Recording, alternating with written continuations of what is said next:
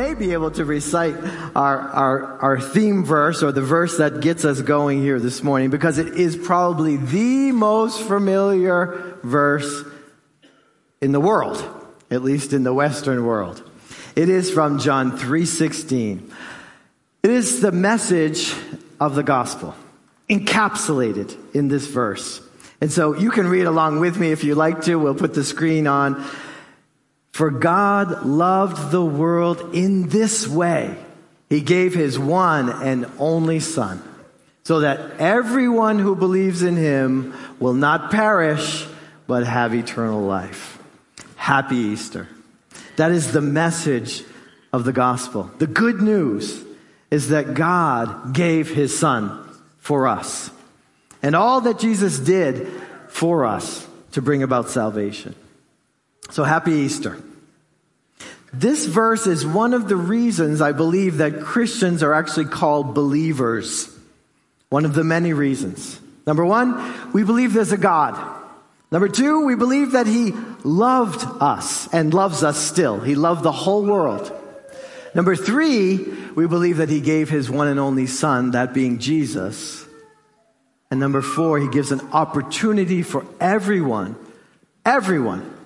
no matter your class, no matter your race, no matter your language, everyone, to come to the knowledge of believing in Jesus so that we could have eternal life. God created humans so we could live forever with him. Did you know that? Sin gets in the way, but his desire and his whole will is that we would come into relationship with him and live forever. That's what makes us believers. So let's talk about this Easter Resurrection Sunday, the first one as recorded in Scripture. Because something so amazing, something so unexpected had happened that even Jesus' closest friends, his disciples, the people who had seen him do miracles, had heard his teachings, had even seen him walk on the water, they couldn't believe it. They couldn't believe. They couldn't be believers on Easter morning. Not right away, anyway. What they were told defied logic. You know that thing called logic? That thing in your head that says, like, this can't be. That's not right. That's not how this works. That's what was happening inside of them. Because they had watched Jesus die. They had seen his dead body taken down from the cross and put in a tomb. They had lived now 3 days in fear and in sadness. They knew for a fact that Jesus was dead. And yet, on Easter Sunday, there were these group of women that they knew, not strangers, friends of theirs, who stood before them and told them that Jesus was alive. That the grave was empty. They had been there. They had seen it. And at that grave, they had seen angels. And angels had told them, he's not here. He has risen, just as he said he would. And he is risen from the dead, and he is going ahead of you to Galilee, another section of that country, about 80 miles from where they were. And you will see him there. That's what the angels said. But it isn't just what the angels said, because when the women were on their way from the tomb to tell the disciples this news, Jesus himself met them. He repeated the same message. It's recorded for us in the Gospel of Matthew. It says, just then Jesus met them and said, greetings. The Greek word is more like rejoice. Greeting sounds a little too formal for Jesus. Rejoice, be glad. They came up to him, these women, they fell at his feet and worshiped him. These were the women who were standing before the disciples, telling them that Jesus was alive. They had seen him. They had even touched him. And then Jesus told them, don't be afraid. Go and tell my brothers to leave for Galilee, and they will see me there. In Luke's gospel, we see what happens next. In Luke chapter 24, verse 9, it says, returning from the tomb, they reported all these things to the disciples. It was Mary Magdalene, it was Joanna, it was Mary, the mother of James, and the other women with them. So it was a group of women who stood before them, telling the apostles these things. Now, these were highly respected women. These were women, like I said, they weren't strangers. These were people they had known now at least for 3 years. They had followed Jesus together. They were fellow disciples. These weren't crazy people from the street. These were people who they knew, and they knew well. And as they told the disciples what happened, it has recorded for us in the scriptures. It says, but these words seemed like nonsense to the disciples. And they did not believe these women. Now, these were their friends. Can you imagine the women saying, please believe us. We saw him. He's alive. And the disciples going, yeah, right. I don't think so. April Fools, They just couldn't believe it. It was beyond their imagination.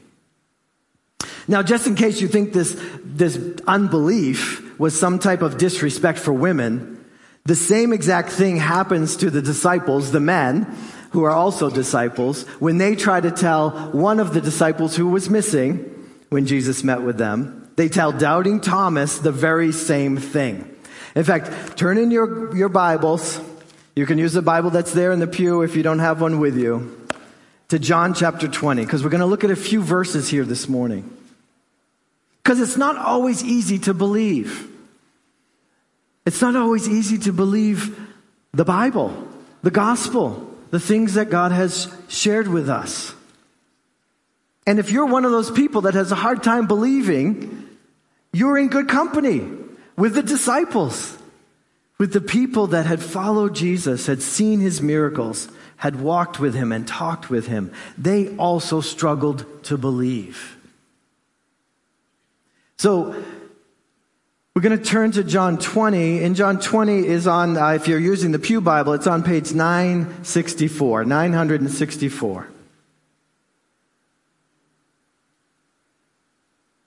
And it says in verse 20 that Jesus had, well, actually in verse 19, that Jesus had come and had stood before the disciples and said, "Peace be with you." Having said this, he showed them his hands and his side. And it says, the disciples rejoiced when they saw the Lord. They finally believed. They rejoiced because it was true. They finally had been able to accept it because he was right there in front of them. But let's read down a little further when they meet up with Thomas. So Thomas, it says in verse 24, Thomas, called the twin, one of the 12, he was not with them when Jesus came and showed himself to them.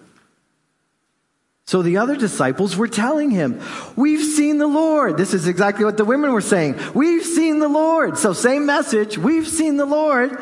And what does Thomas do? Say, "Okay, I believe." No, he doesn't. Look at the rest of verse 25. But he said to them, "If I don't see the marks of the nails in his hands, if I don't put my fingers into the marks of the nails and put my hand into his side where he had been cut on the cross, I will never believe." Woo! That's a strong resistance to believing that Jesus was alive. Do you know any people like that? I will never believe. You've tried to share the gospel with them. You tried to share the story of Jesus with them, and they are like Thomas. No way. I need proof. I need proof to believe.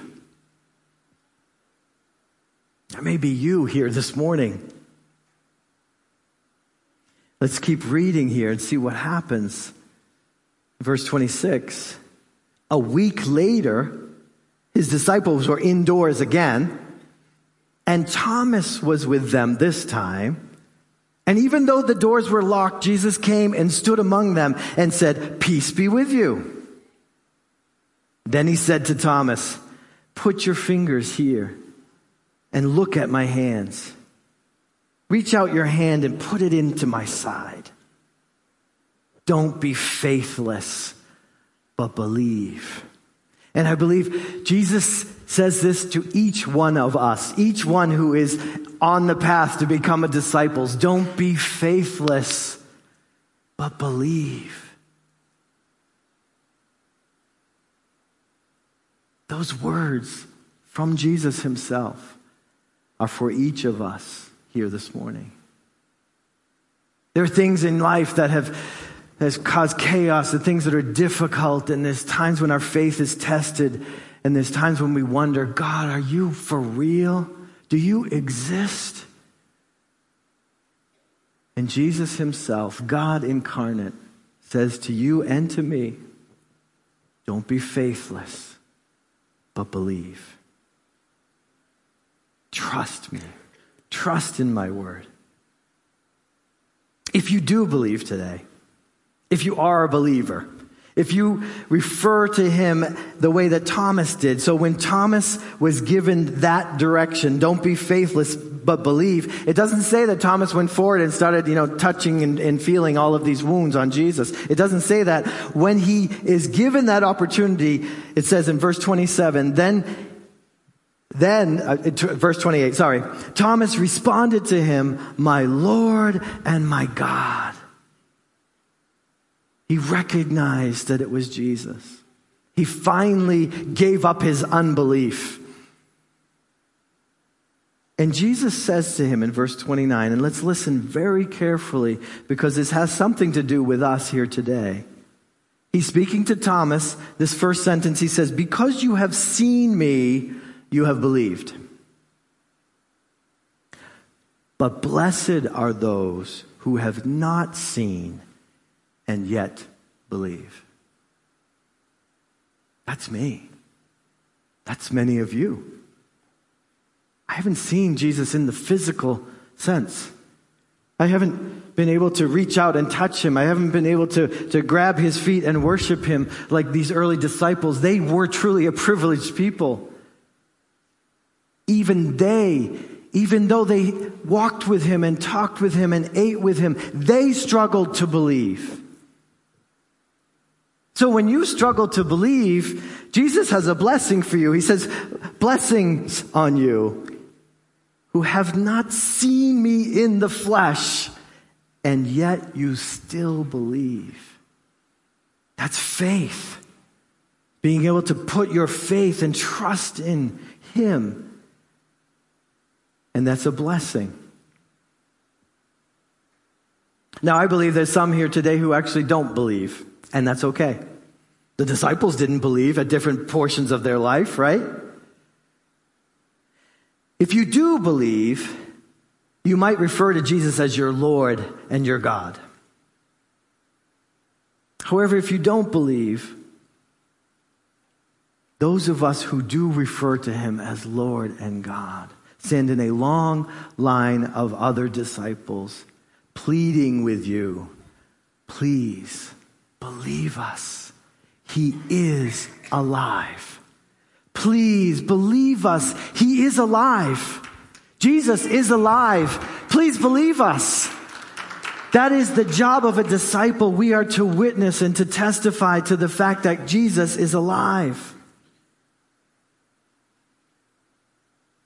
So we want to think about this challenge, this question. And we can each ask ourselves this together. Do I believe in Jesus? Do I believe in Jesus? The question sounds a little strange to some of you. Almost sounds like, do I believe in Santa Claus? Do I believe in the Easter Bunny? Do I believe in aliens? But the question is much different than that. Far more than that. Do you believe in Jesus? It's not so much do you believe that Jesus existed, that he was a man who lived in history, and there's a record of his life left for us. The true meaning of the question is, do you believe that Jesus Christ is who the Bible says that he is? And are you trusting him as your Savior? That is what it means to believe in Jesus. It doesn't mean you believe in a historical Jesus. It means that you believe what the Bible says about Jesus. And the Bible tells us and testifies that Jesus is alive.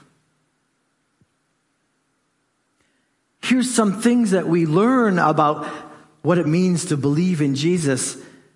And I'll ask them in question form, but the Gospel of John, written by John the disciple, says, do you believe that Jesus is God in human form, in the flesh? Or Paul asks in Romans, do you believe that Jesus died on the cross to pay the penalty for your sin? Do you even believe that the wages of sin is death? Many people don't believe that anymore. Do you believe that the sacrifice of Jesus Christ, God himself on the cross, is the only adequate payment for your debt? Do you believe that the gift of God is eternal life through Jesus Christ our Lord? This is just a small sampling, a tiny taste of what the Bible teaches us to believe about Jesus. So do you believe those things?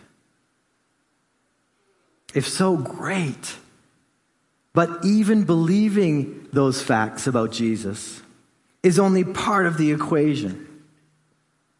You can believe all of those facts and still not have what's called biblical faith. Biblical faith, what we call belief or faith, is far more than just believing certain facts to be true. Biblical saving faith is also trusting and relying on those biblical facts. And then building your relationship with God on those facts. So, I was trying to think of how to illustrate this, and I could only think of a ladder. I'm not a very creative person, I guess, but I thought, how do we illustrate this? So let's put the ladder over here for a minute. I believe in that ladder. I believe that this ladder is made of strong material. I believe that that ladder could probably hold my weight. But not until I put myself on the ladder. I won't go too high. Do I really live into that belief? So from a distance, I can believe all kinds of stuff about the ladder. But when I draw close to the ladder, and when I actually make the decision to place myself on the ladder, now I believe in the ladder. That's the difference. I mean, this is the problem with the English language sometimes. It doesn't have the nuances that we need to understand. What is it really asking of me? What is God really asking of me? God is asking me to believe in Jesus this way.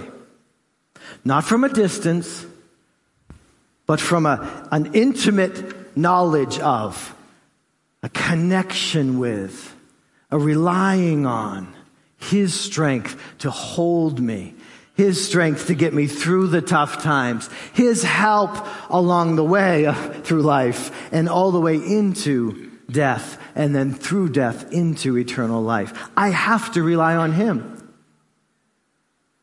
I believe that way in Jesus. And many of you do as well. Some of you, though, are still at that distance. You're like, yeah, I'm pretty sure that's true. But you have yet to put yourself in the hands of Jesus, fully relying on Him for your salvation. So this morning, the question is, are you trusting in Jesus to be your Savior? Are you relying on his death on the cross to pay for your sin debt? And are you depending on him as the guarantee for your resurrection one day when you have died and this life here on earth is over? Are you depending on him fully? Because if you understand and believe what the Bible says about Jesus, and if you've drawn close to him and put your trust in those truths for the basis of your salvation, then you are saved. And anything short of that, you're on your way to be saved. You're not quite there yet. And so this morning, Easter 2023, you could take a step of faith and move from where you are a little closer to where you need to be. And you may even choose to put your faith in him and begin to lean on him and receive from him what only he can give. Salvation for now and forever. Then you will believe in the biblical sense. If you are uncertain if you truly believe that much about Jesus, but you desire to, or you may even feel now God drawing you deeper towards that, don't resist your logic. See, it defies logic. That's the thing about faith. It takes a step of faith into the unknown. There's some people who just, dang it, they're so logical. They're trapped in that logic. They can't get beyond that to really be people of faith who can say, like, yes, the gospel is true. No, I was not there on Easter morning. No, I was not one of those women at the tomb. No, I was not one of those disciples in that room when he appeared to them. But I still believe it.